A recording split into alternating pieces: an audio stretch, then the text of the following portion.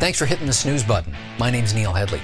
I was prepared to write off a literal lifelong battle with insomnia that just being part of the gig when I took on a 30-year career in morning television and radio. Well, I dug a little bit deeper and found out that I had a lot more to learn. So, in this series, we're going to fix your sleep by figuring out why mine is so horribly off the rails and try and stumble upon some answers together. We're going to do that by talking to the world's leading sleep scientists and researchers. We're also going to talk to celebrities and high achievers, people who have sleep challenges built into their day-to-day experience. We'll figure out the things that work for them on the nights where they have to get to sleep.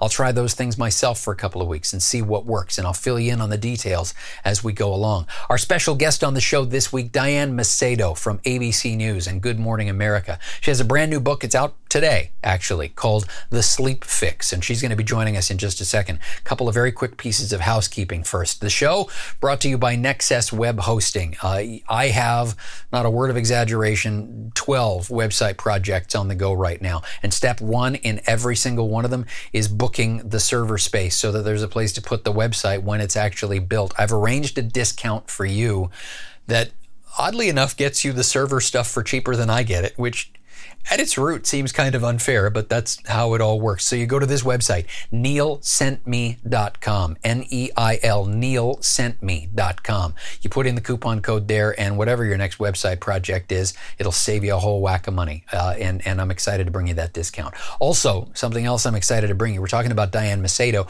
We've got copies of her brand new book, The Sleep Fix, to give away. So all you need to do, go to this website, thesnoozebutton.com/contests. Also, you can check the show notes and the details not only in your podcast app, but on our website as well for this particular episode. Everything you need to know is right there. What it means is signing up for our brand new newsletter, or snoozeletter, if you will, that's going to be coming out once a week starting in January of 2022. We're not going to spam you. We're not going to sell your email address to anybody. All we're going to do is basically fill you in on the latest and greatest from sleep science from all over the planet, the stuff that's caught my attention and I think maybe you should be aware of too. You sign up for the snoozeletter, and that gets you entered into the random draw for 3 copies of Diane Macedo's brand new book, The Sleep Fix. Speaking of Diane Macedo, here she is. So Diane, I'm going to start you out with the very same first question that everybody who's ever been on the show gets, whether you are the keyboard player for a rock and roll band or an astronaut or a neuroscientist. They get the same question. How'd you sleep last night? I was prepared to answer this one with a badly because I have an infant at home. But actually, I slept very well last night. Our girl is finally sleeping through the night. So I almost don't want to say it out loud. But I'm very happy to say I finally got a good night's sleep for the first time in a while.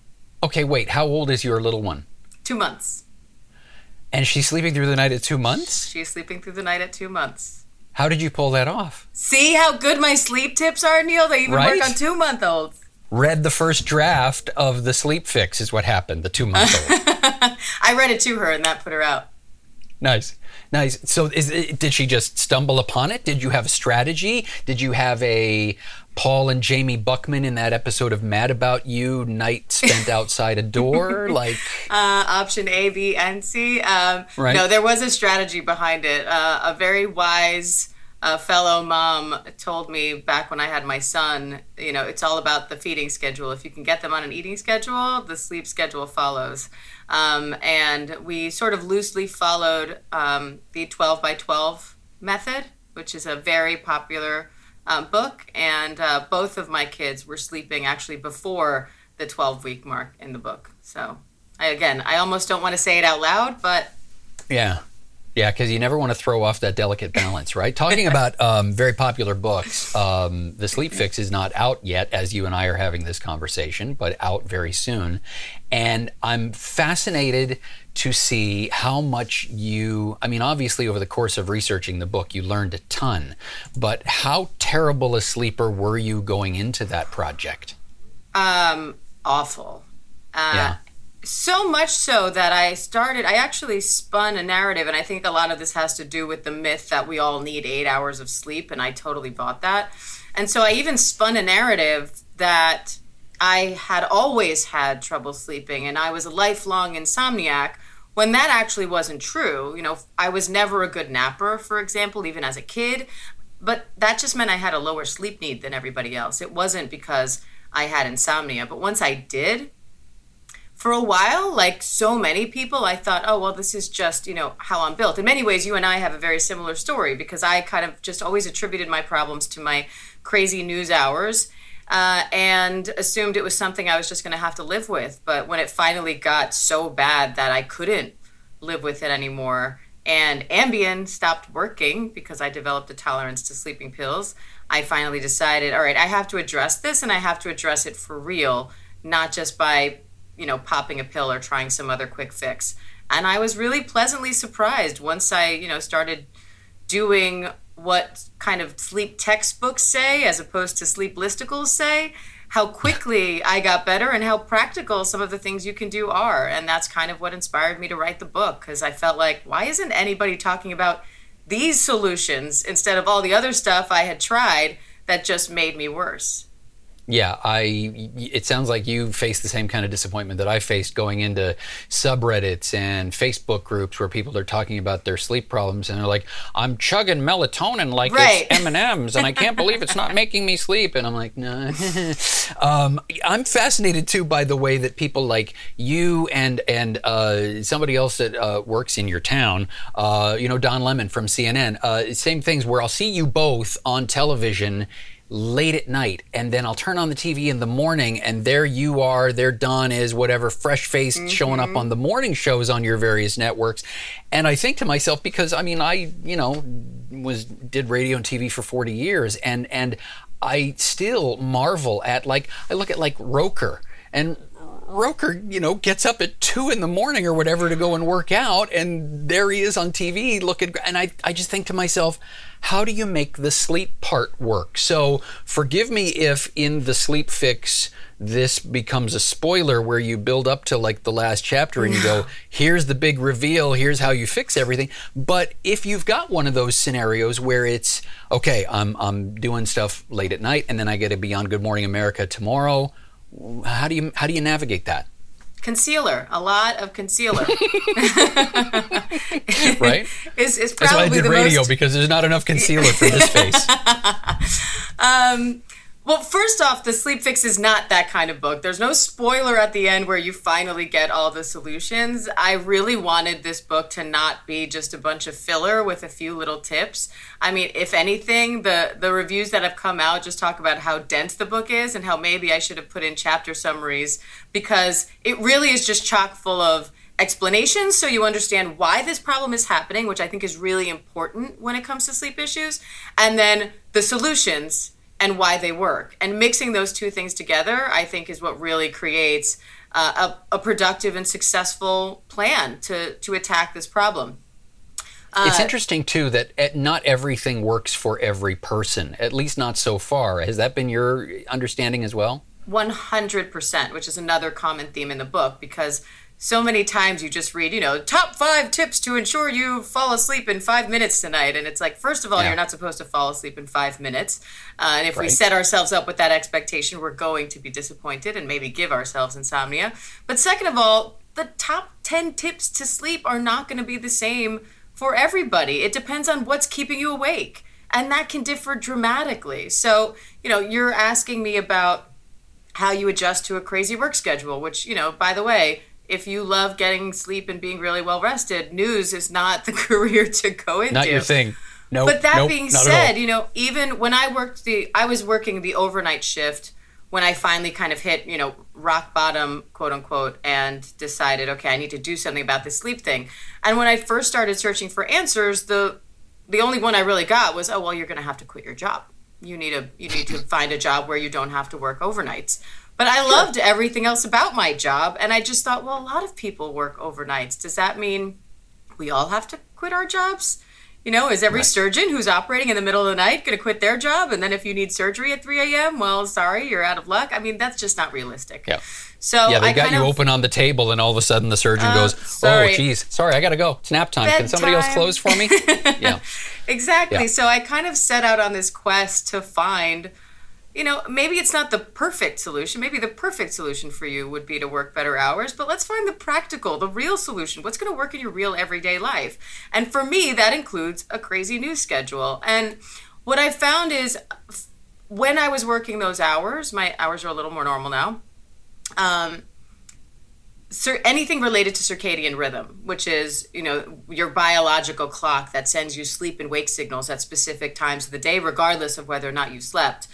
That, for me, I knew was a big barrier to my sleep because I was definitely trying to sleep when I was supposed to be awake and trying to be awake when I was supposed to sleep. So adjustments like when I was exposed to light and when I was exposed to darkness, what time I was eating, what time I was exercising, and even the proper use of melatonin, which I didn't actually incorporate melatonin into my own routine, but it can be used well in that context if you know how to use it. And so I kind of knew that that was going to be a good starting point for me because I knew that my circadian rhythm was going to be at least part of the recipe of problems that were keeping me awake. And also just managing the textbook insomnia aspect of it, which was the anxiety that I was feeling about not sleeping. I'm not generally an anxious person. And I think a lot of people, when they hear insomnia is associated, with anxiety and stress and whatnot, they think, well, I'm not really a stressed out kind of person. I don't get anxious easily, so that's not my problem. I don't think anyone who knows me would describe me as generally an anxious person. But when I started reading some of these textbook descriptions of what insomnia really is and how the more worried you get about your sleep, the less you sleep, the more worried you get about your sleep, and so on, I realized, oh God, I am doing that. And once I took really simple measures to address that, everything kind of started changing in the right direction.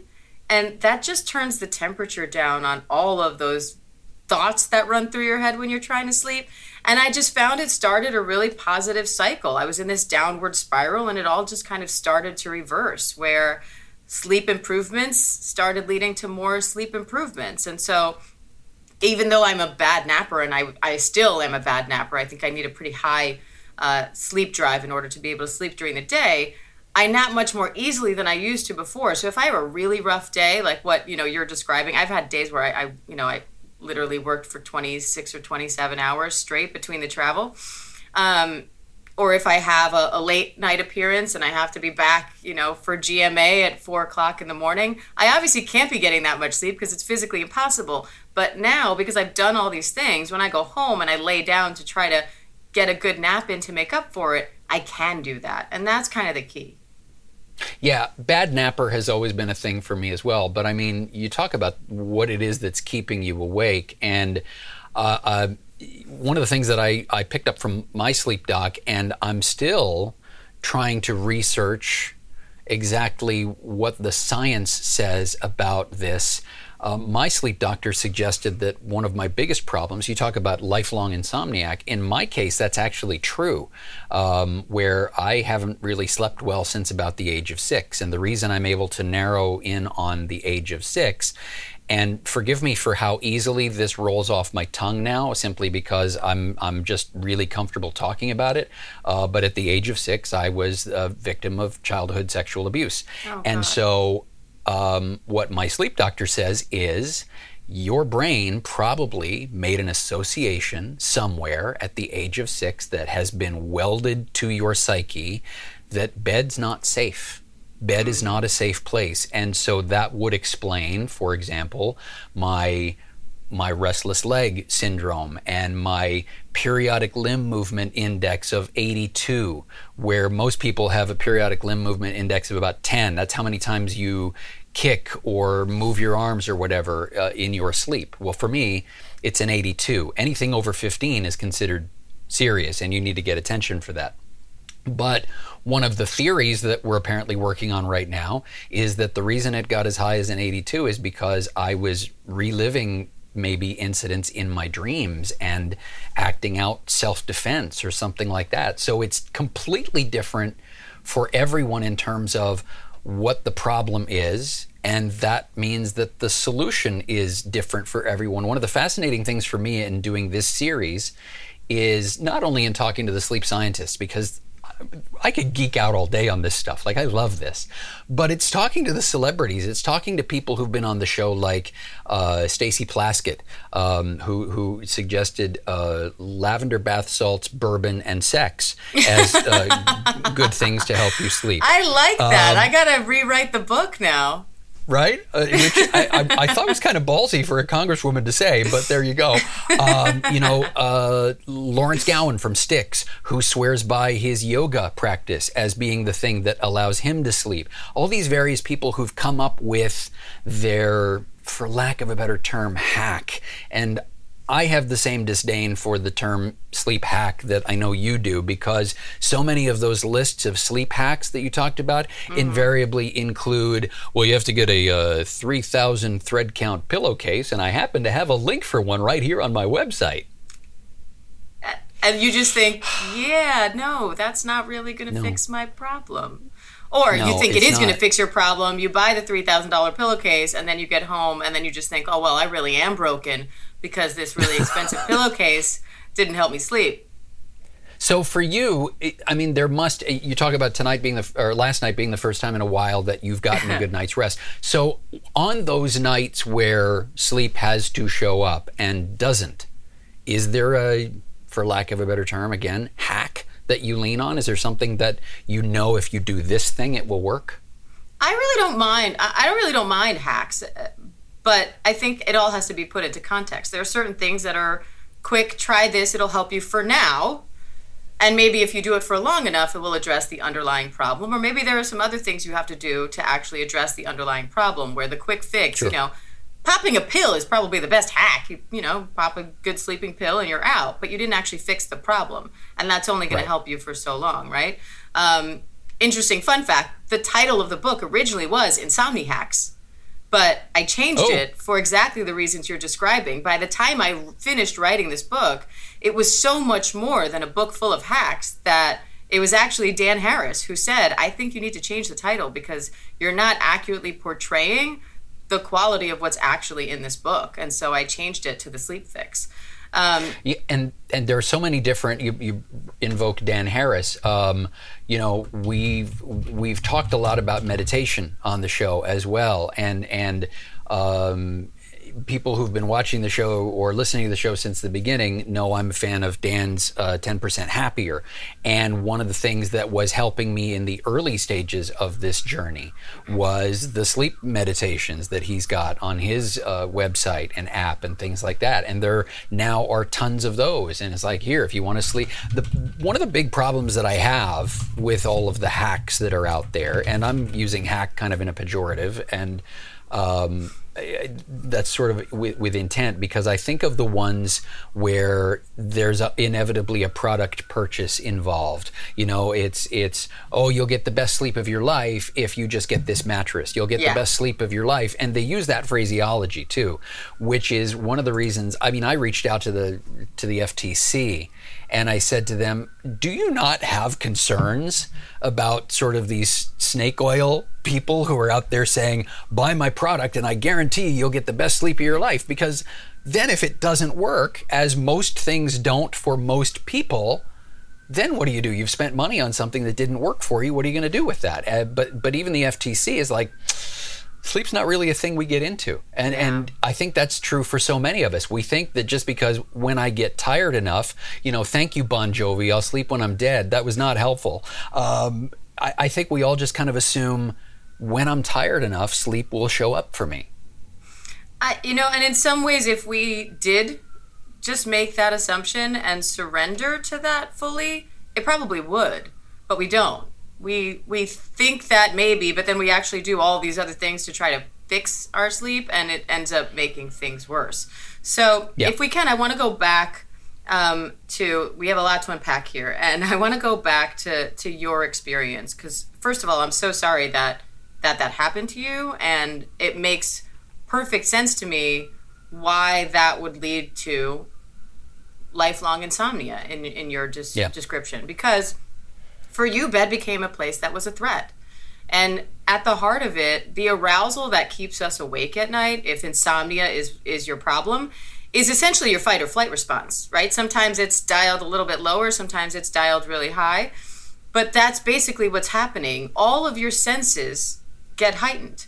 Your heart starts racing, your eyes, your pupils dilate to take in more light, your ears, all of your senses become more sensitive. You'll start hearing more carefully, and so on. This is what our body does when we think we're in danger and we want to be alert and ready for anything. But it's not a great scenario to be in when you're trying to sleep.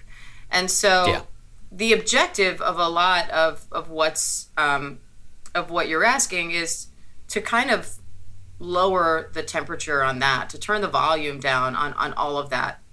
And what in your case, it's a very clear example of what that stems from. But I think for most insomniacs, it's much more subtle and we might not realize it. But I think the best way to put it, it's the threat of wakefulness. If this happens for a long enough period of time, you're so afraid of being awake at night that becomes the threat that you fear. And so your body goes into, just the way it does face any other threat. It triggers your fight or flight response. So you're ready to do battle with wakefulness in the middle of the night. You can see how that becomes a problem. And so one of the most basic tips is learn to enjoy your awake time. Instead of trying to fill it, a lot of people will give you advice like read the phone book or read an instruction manual. I say no. And a lot of the sleep clinicians I've spoke to say the same. That's not great advice, because even if the first time you read the phone book, it does help you to fall asleep because it's so boring, now you have something else to worry about when you're falling asleep the next night, because you think, well, I really have to fall asleep now, because if not, I'm going to have to read the effing phone book again. And that really is not helpful at all. No. So and you're talking about how everybody has these kind of different solutions. Some people say, it's their lavender pillow and their bourbon and their sex. Other people, say meditation or whatnot. It's really anything that will put you in that frame of mind, minus maybe the bourbon, because alcohol has its own negative impacts on sleep. We can get into that later. But anything that's going to turn the temperature down, get you to relax, unwind, and stop thinking so much about your sleep gets an A for me, as long as it's not maybe like bright light or anything that's outright going to damage your sleep. But most insomniacs don't have this profile of terrible sleep habits like most people think. It's the opposite. Most insomniacs go to get treated. They say they have, perfect sleep habits. They have the perfect bedtime routine. And in fact, sleep conditions tell me that to them is a red flag. The second they hear someone say, I have a perfect bedtime routine, I'm doing all the right things, I don't look at screens for 2 hours before bedtime, they immediately know this person has insomnia, because you're trying too hard. So my long answer to your short question is my hack, quote unquote, if you have a bad night and you either you wake up in the night and you can't fall back asleep, or you can't fall back asleep when you first try to lay down, is something called constructive worry, which I kind of like to sum it up as a worry list or a brain dump. And it's super simple. You just take a notebook, you divide a page down the center, or use one page in the other, and on the left-hand side, just write down anything that's on your mind, anything that's bugging you. It could be something you have to do, a to-do list. It could be an idea that you have suddenly for, what your next podcast is going to be, or so on. Or maybe you're feeling really sad about something, or you're worried you might get sick because your friend just got sick or something. Write it all down. Left-hand side of the page, right-hand side of the page, you write down the very next step to fixing that problem. It doesn't need to be the ultimate solution, just the next thing you can do to address it. And maybe it's as simple as calling someone who knows more about that topic than you do. Or it could be, researching the subject. If it's a hypothetical or something that's out of your control, something you can't fix at all, then you have to accept and move on. That's the solution. Write that down. And when you're done with this whole exercise, you can't think of anything else that's really weighing on your mind, the exercise is over. Put the notebook away, shove it in your nightstand, go to sleep whenever you do that. The reason why we get those repetitive thoughts in bed is our brain's just trying to remember it. The same way if someone gave you a phone number and you couldn't write it down and you were trying to remember it, 555-1212, 555-1212. We repeat it to ourselves. It's the natural way we remember things. So some of it is just our brain trying to remind us to deal with these things. So you think about the same thing over and over again. Also, many of us are all go, go, go during the day. And so we don't really give ourselves the chance to reflect on what happened during the day. So constructive worry gives us that opportunity in a place that isn't our bed. So that also divorces the big cause of insomnia, which is your brain, if you spend enough time awake and worried in bed, starts to associate bed as the place where we stay awake and worry. And then bed becomes a cue for wakefulness instead of a cue for sleep, which is why you might doze off on the couch and 2 minutes later you go to bed and suddenly you're wide awake. It's because your brain's like, oh, this is the place where we stay awake and worry. Let's go ahead and do that. So doing constructive worry, making this worry list before you go to bed, forms this new association where your brain tells you, oh, this is the place where we stay awake and worry, not when my head hits the pillow. And usually doing this for like 2 to 3 weeks, your brain just automatically gets the message and you no longer need that notebook anymore.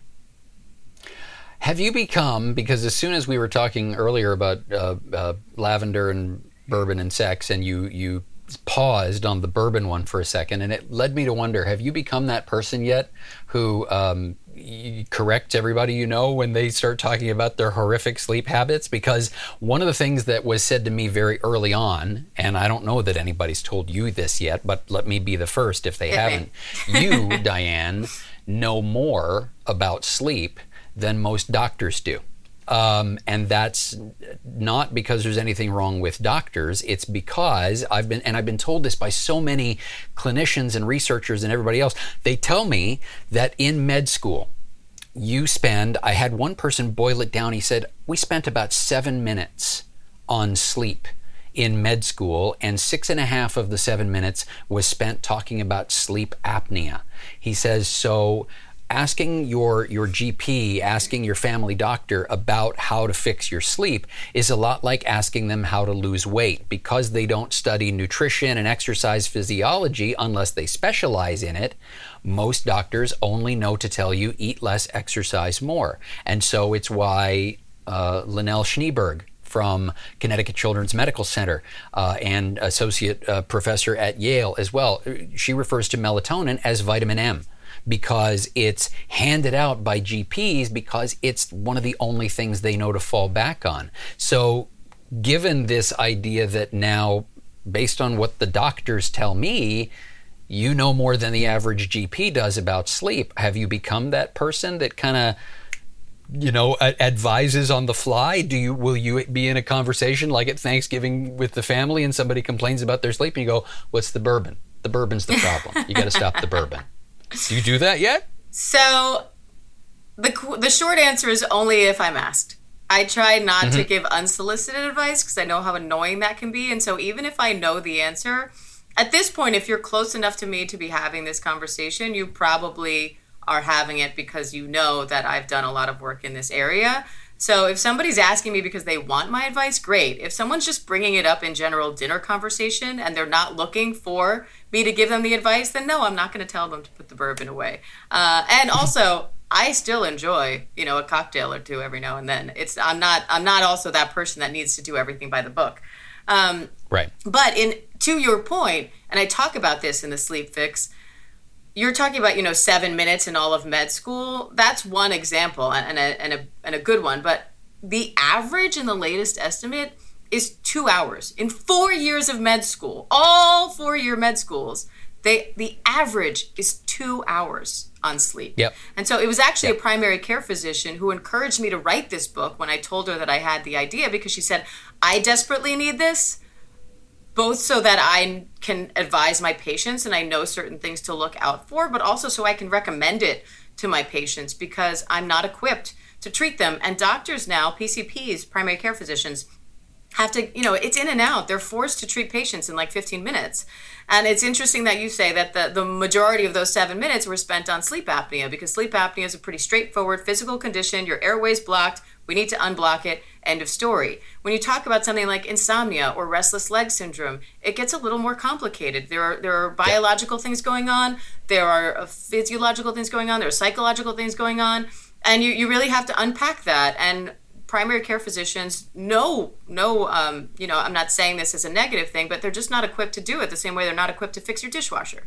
So sure, I do discuss this in the book because I think it's something that people need to realize when they go to their PCP or their pediatrician, mind you, because you talk about vitamin M. I know so many pediatricians that give out melatonin to kids like candy. That's not the best person to be asking advice for. And my story is so typical, where I went to my PCP, among other things I complained about sleep, and she prescribed Ambien and convinced me to take it. And I did, and for a while it worked like magic, and then it stopped working. And suddenly I had a dependency on a sleeping pill, and that just made my whole situation even worse than it already was. And that's not atypical. That is the common experience. So I wanted people to know, A, that there are real solutions out there, and B, they may not be what your PCP is recommending. So if you are taking any substance to help you sleep, whether it's prescription, over-the-counter, booze, weed, you name it, you should consult a sleep specialist to find out if that's the right thing for you, and preferably a sleep specialist who specializes in your condition. Because if you go to a doctor who knows everything and anything about sleep apnea, they may still know very little about insomnia. Sure, because if all you have is a hammer, everything looks like a nail. I mean, my mom found out she had restless leg syndrome by reading the first draft of my book, because she had always described herself as an insomniac. Well, not even an insomniac once I explained to her what insomnia was. But when she read the chapter or the section on restless leg syndrome, she said, oh, wait, I think I have this. And I said, have you gone to your doctor about it? And she said, yes, twice over the past few years. They scanned my leg for blood clots, and they sent me home with a diagnosis of your leg is fine. But of course, if you have restless leg syndrome, a blood clot is not the cause, and you're not going to find anything in a scan. And so if her doctor knew a little bit more about sleep, her doctor would have picked up the red flags and let her know, oh, this sounds like restless leg syndrome. Let me refer you to a sleep specialist. But her doctor, like so many, didn't even know enough to detect the red flags, the same way my doctor didn't know enough to detect my red flags when I reported them. So what do you think needs to change then in terms of, because some of the conversations I've had with people, and it might be different, you're on one side of an international border, I'm on the other, where here, if you're lucky enough to be able to have a doctor that immediately says, okay, this is beyond the scope of my expertise, you need to go to a sleep lab, then here that's generally covered by insurance, that supposedly free Canadian healthcare that everybody loves so much.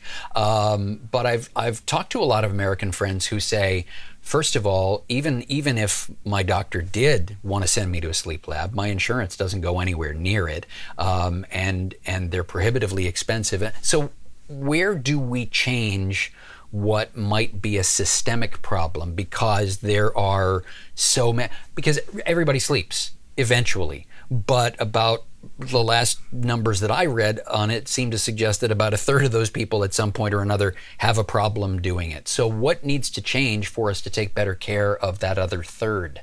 A lot is the short answer.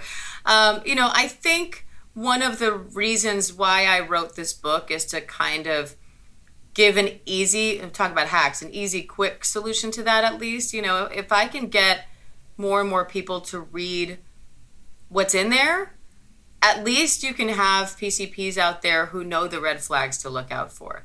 And if you can continue to forward this message of how important sleep is and so on, and how common and subtle these sleep issues can be, because that was also part of my mission. I think there's a lot out there about, how important sleep is as a pillar of our health, but I don't think many people realize how common things like sleep apnea, insomnia, but also restless leg syndrome, PLMD, which you talked about, periodic limb movement disorder, narcolepsy.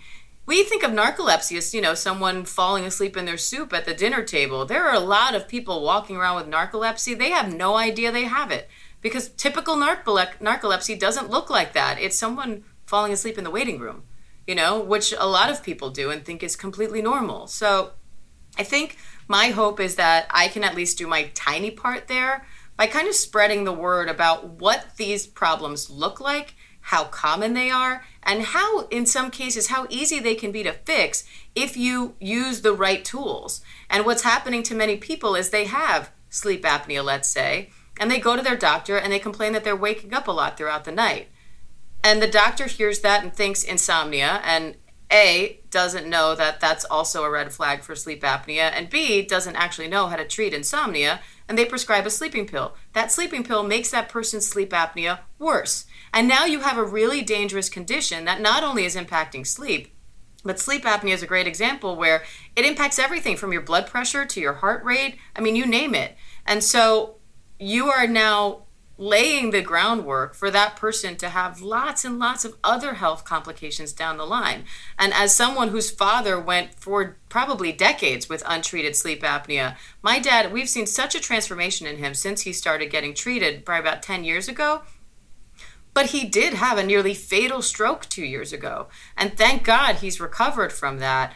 But I can't help but think that those decades of untreated sleep apnea contributed to the heart condition he now has, the high blood pressure he now has, and so on. And so if you're an insurance company and you want to save money on this patient in the long run, the best thing you can do is try to address the sleep problems and address them early. And if that means spending a little more to send someone to a sleep study, that's going to save you so much more money in the long run in all of the different health treatments this person's going to need down the line if they don't address this problem now. So my hope is to also be able to get that message out there, and that the Sleep Fix will help do that, so that even on the corporate side, insurance companies and people's employers realize how valuable it is to create good environments for people to be able to get good sleep, because they'll be better workers, they'll be in better health, and we'll all be better for it. One of the things that I'm very conscious of was going on a few years back now, sadly, was that sleep was well on its way to being officially declared sort of the next global health crisis, until COVID said, hold my beer, and then everything that wasn't COVID related kind of dropped off the radar. A sleep doctor who's been a guest on this show twice now, and I know you know him, Dr. Chris Winter. I remember him saying something on Twitter one day where I was asking a question about sleep, and it was right as COVID was beginning to spike. And even Chris, who makes his living off of people's sleep problems, he responded in a tweet by saying, you know what? I don't even think anybody is thinking about sleep at all right now, because COVID blew everything off the front page. And so, and it's just been so interesting as people started setting up work from home desks, and all those kinds of things that may now be part of people's lives going forward. And then there was the inevitable conversation about, well, if you really want to nail the work from home desk, put it by a window where you get lots of sunlight, because that will help you maintain your circadian rhythms. Don't fall into the trap of, I'm going to shove it into the basement now because I've got a whole bunch of unused space in the basement. Well, you might as well go into a cave and then, just kind of throw your circadian rhythms like they were dice in Vegas or something. It redefined so much. And then even the idea that you want your vaccine to work better, fix your sleep problem, because that will help that as well. So you're absolutely right when we talk about insurance and all these other things, where if we would just address sleep, so much stuff would get fixed, which is why I'm going to make sure that the Sleep Fix is among the things now that I heartily recommend to people who are having sleep issues, because they're tired of listening to me. So I'm just going to say, here, all the answers you need are right here. Diane, I am so grateful that you had time for this, and I have a sense that you and I could go on for like an hour talking about all the other bits and pieces of this, but I know you got a 2-month-old to attend to, but I do have one it's kind of sleep related question for you about the 2-month-old. Do you sing her to sleep? And if you do, what's the song? I sing both of my kids to sleep because I have a 3-year-old as well. And so the 3-year-old gets to pick the song. And for a while it was Wheels on the Bus, and then it was Mary Had a Little Lamb. However, ever since 4th of July, it is now Firework by Katy Perry. And so every night we end our night with Firework by Katy Perry, which is A-okay with me. Yep, because I sing as well, not nearly as well as you do. But for me, with both my daughters, the song of choice was Frank Sinatra's Just the Way You Look Tonight. Oh, I love that. And one of the reasons they liked it was, the line in the song, with your smile so warm and your cheeks so soft. And every time we would get to the cheeks so soft part, they would, either tickle my cheeks or I would, tickle theirs or whatever. And that laugh that wrinkles your nose, and we'd boop our noses. It's just fun. But I wanted to see that because, I imagine pop singers and superstars who sing for a living, and I mean the pressure is on there. It's like, what are you going to sing to your kid? Because you better bring it every single time. I'm like a DJ. I take their requests. Nice, well done. Well, thanks for taking the request to come on this show, Diane. I appreciate it. And I can't recommend the book strongly enough. But we'll talk about that in just a little bit. Thanks, Diane. Thank you, Neil. Sweet dreams. thesnoozebutton.com/contests if you want details on how to win a copy of Diane's brand new book, The Sleep Fix. It's waiting for you on our website at thesnoozebutton.com and also in the show notes for this episode. So get in there. You got to get your entry in before, I want to say it's 12 noon next Monday. So we'll be able to announce the winners on next week's episode of The Snooze Button that features a 4-person panel talking about whether or not sex is good as a sleep aid. Plus, we'll talk to a researcher in Australia who is actually studying that very question. And to wrap up the year on December the 28th, Lawrence Gowan, the keyboard player and one of the frontmen for the legendary rock band Styx, talking about how he sleeps better on the tour bus than he does in the hotels when the guys are on the road. What he tributes his sleep hack to and the thing that he swears by to help him fall asleep at night, why Styx isn't in the Rock and Roll Hall of Fame yet, and what you need to do if you are a rock star that's getting on in years to try and stay a step ahead of the young guns that are out there. That's coming up on December the 28th. Until we get together again next week, my name's Neil. Hey, get some sleep, would you?